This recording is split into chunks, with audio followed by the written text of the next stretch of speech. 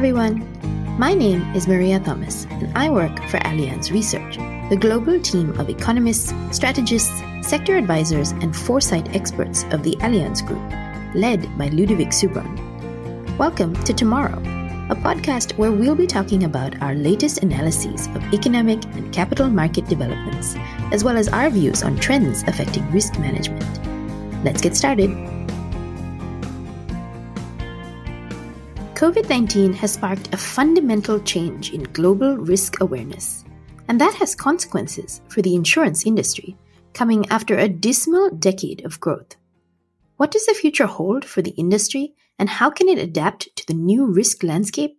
Let's hear from Arne Holzhausen, Head of Insurance and Wealth Research at Allianz. Hello, Arne. Welcome to the podcast. Yeah, hello, Maria. Thanks for having me here. So, can you tell us a little bit about how the insurance industry fared in 2020 in the immediate wake of the crisis? Yeah, frankly speaking, better than feared. The last year, we were really scared about the outcome of the COVID-19 crisis, and it was a perfect storm. It hit the balance sheet on both sides, on the asset side as well as on the liability side, and quite strongly. But in the end, things turned out to be a little bit better than expected, and mainly for two reasons. One, for sure, is the unprecedented support measures by the fiscal and monetary policies that helped to calm markets, and on the other hand, for sure, the digitalization issue, because it helped to really stabilize the new business, and it worked especially very well on the P&C side.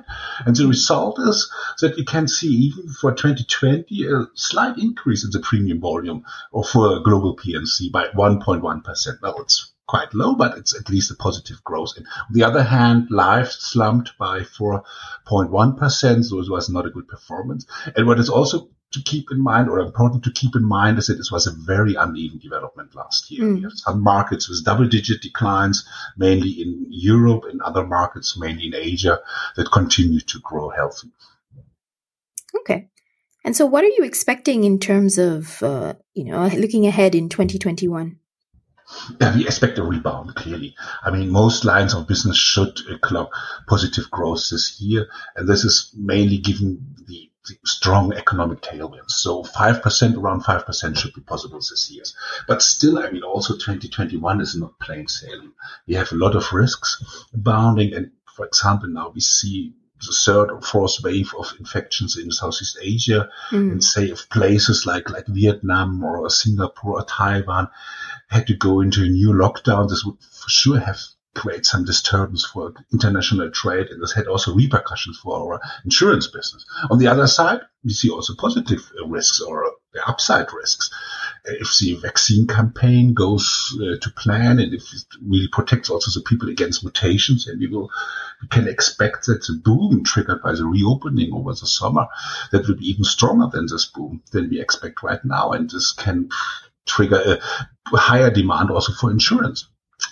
Don't forget, I mean, many companies and households sit on huge cash piles that is waiting to be spent, and that can be a tailwind also for the insurance business, for insurance demand. But clearly, again, I guess this year will be also a very uneven development, and it will be quite a wild ride for all of the economic actors this year. Okay. So can we talk more in detail about COVID-19? Do you see it as a game changer for the industry? What would you say its impact has been on the global risk landscape?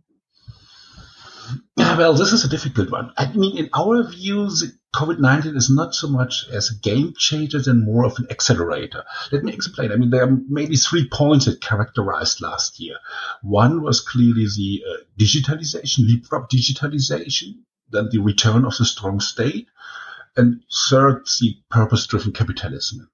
But these trends were all well in place even before the pandemic. Right. So what does it mean for the risk landscape? Well, awareness and behaviors have changed. Take companies, for example. They are now much greater involved in public debates. Black Lives Matter, for example. That means business get more politicized. That means there's also a different demand for risk solutions to protect the value of a company. Not only to have a policy to pay out in the case of a fire, but to protect the entire value of the the brand, the reputation of the company. Take households. They now apply the standards of the digital world to the insurers as well. They have learned to love this innovative, fast, and personalized offerings of the digital providers. And that means also that the insurers have to change and they have to offer a better customer engagement and experience. Mm-hmm. So let's go more in detail into that. Tell us more about what this means for insurance companies. Yeah. Basically speaking, we see a lot of opportunities here because it's a great chance because now central insurance concepts, protection, safety, but also resilience, wellness are now in high demand. And this is very clear, I think, for the health and life business, but also in other businesses. Take companies again, for example. They will value the resilience of their supply chain differently after the pandemic than before the pandemic. Or protection and safety of data has become even more important with all this digitalization, with working from home, entertainment from home. All this needs that there is a lot of demand for risk cover. The big question is who can benefit the most from it? I mean, this requires a great transformation for the insurance industry because the demands have increased. It's now all about building and expanding partnership-oriented relational business models. You have to manage a shift from a pure product logic to a more service-oriented business model. And this will be the challenge for the next few years. And it's up to the industry in order to see how the industry will face this challenge. And for sure, we're not thinking that the industry is a dinosaur or the next Kodak. As a risk carrier, we will remain important. But the question is, can the insurance industry win the competition for the customer, or will we lose this customer to big tech companies or other new competitors? That is the big challenge for the next couple of years. Okay. Thank you very much, Arne. Speak to you next time. Yeah, thank you, Maria. Thank you so much for listening. You can find the full report we just spoke about on our website. We'll leave a link in the show notes. If you'd like to discover more of our research, you can also follow the Ludonomics newsletter on LinkedIn. We'll leave a link down below for that too.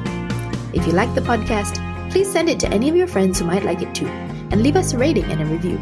We'd love to hear your feedback. In the meantime, stay tuned for the next episode.